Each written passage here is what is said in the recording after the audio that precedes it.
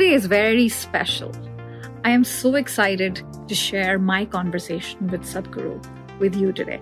Last week, I was very lucky to have met with Sadhguru while he was in Brussels during his 30,000 kilometer journey going from the UK to India, covering all these cities in Europe and the Middle East to raise awareness on soil.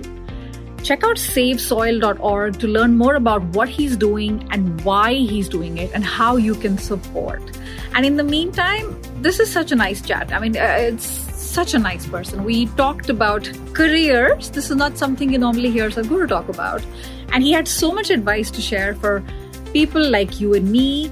And it is so cool. We are doing this while he's on his bike. I don't think I'm ever going to interview someone while they are on their bike, probably ever again. I hope you enjoyed this as much as I did. And please do share this with a friend, with a family member that you think would benefit from it.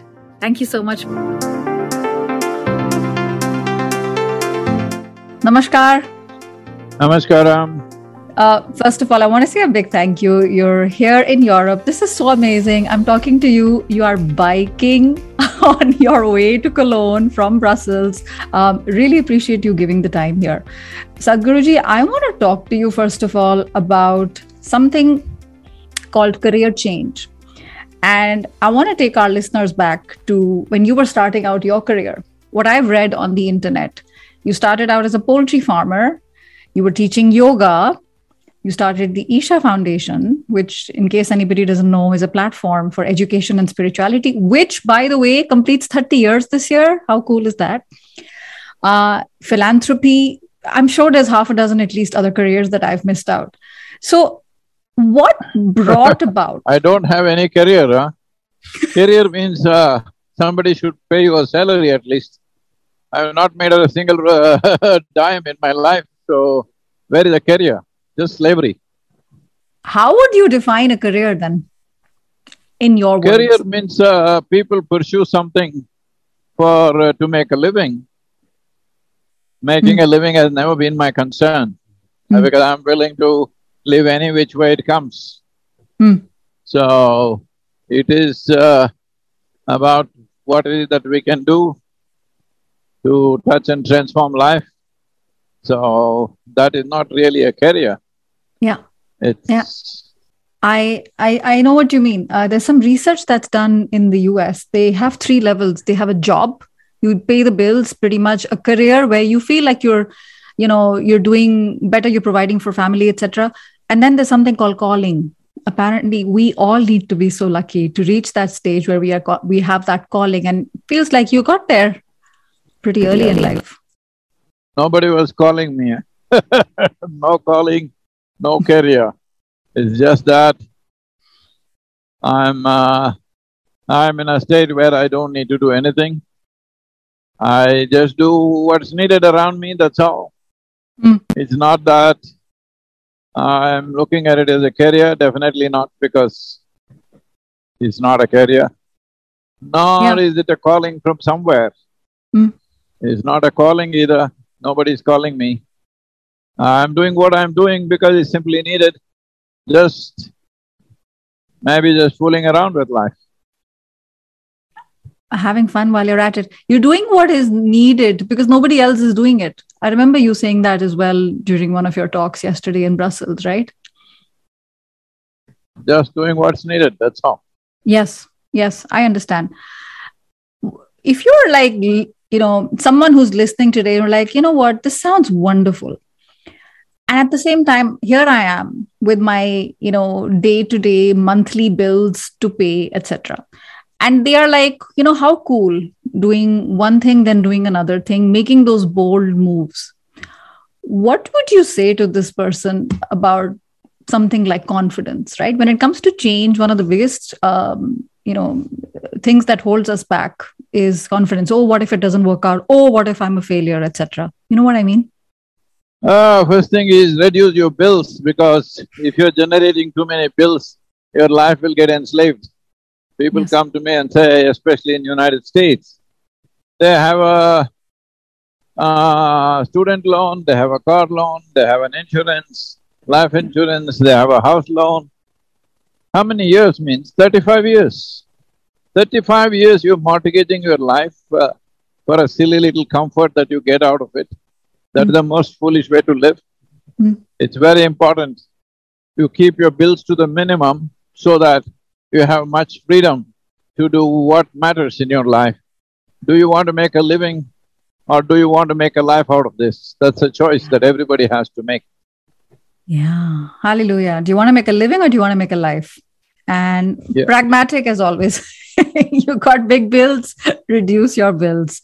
Find a way to do it. There's always a solution. Love it, love it.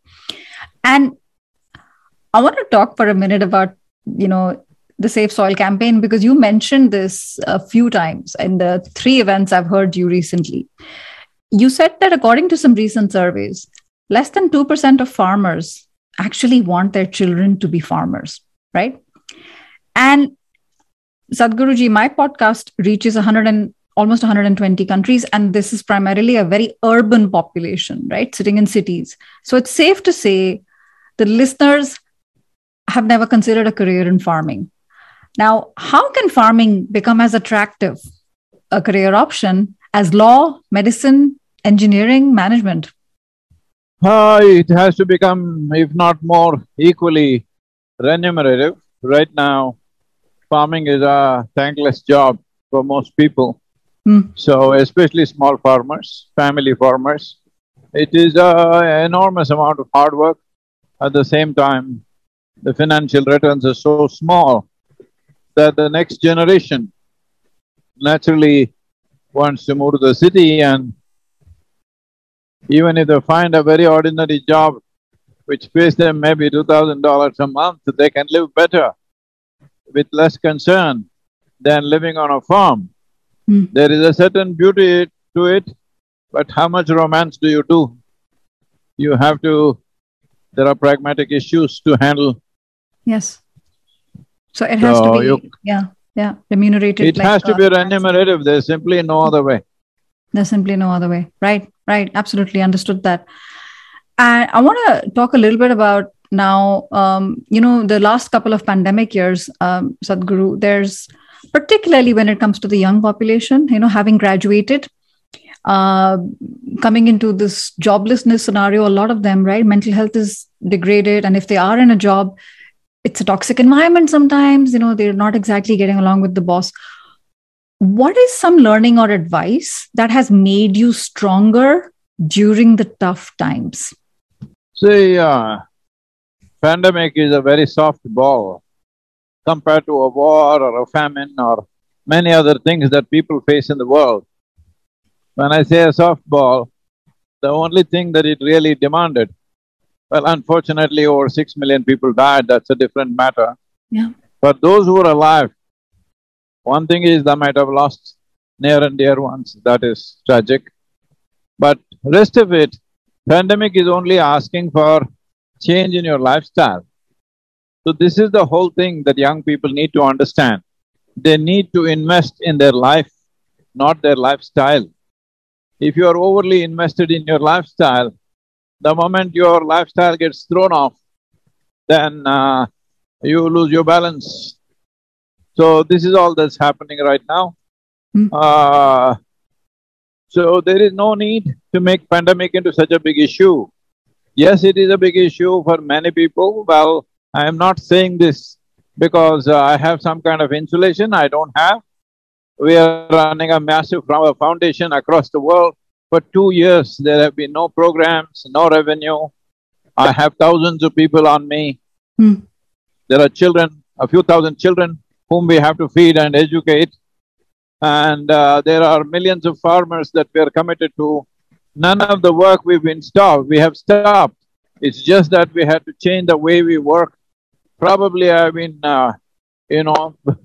far more busy in these 2 years than before. Not that earlier I was not, but far more busy doing a lot more because we had this commitment that we will not go back on anything that we have promised, but sitting here without revenue for 2 years is not easy. But it's not easy. No. The thing is financially not easy, but do you want to make it difficult on yourself? just because the situation is demands a different kind of attention. So I'm saying the only thing it demanded was lifestyle change. Yes. Well, in the ashram, when the moment in the yoga center, the moment this pandemic broke out and lockdowns came, everybody said, oh, it's only for 2 weeks, it's 3 weeks. Yeah. I clearly knew minimum 6 to 9 months we will be there without any revenue. But it went on for 2 years. Yes. So I said we need to prepare, and first things we did was, to the extent we cut down our menus in the yoga center, not that we were eating any deluxe food, we were eating a nourishing food. We cut down the menus, made it much more simpler. We started growing our own vegetables in the garden, which is cheap and easy to do. So all these changes we had to do to keep ourselves going.